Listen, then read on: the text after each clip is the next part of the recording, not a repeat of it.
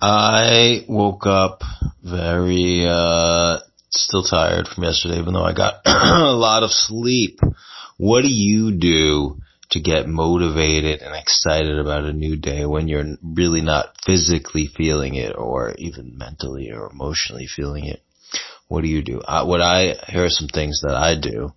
Not that I've done any of them today yet. Exercise, meditate, um, slice my testicles open and remove them and then eat my testicles and then poop them out and then put them back into my ball sack. And then and then sew it up. I gotta sew it up. Yeah, I forgot that one time and I scared some people. And what else do I like to do? I like to, get into a time travel machine and go back to before I was born and punch my dad in the face. That really gets me fired up. I also like to watch Forrest Gump, sped up 300 times speed. That only takes about 2 minutes. So that's a quick fix. What do you guys do? Tell me. Help me.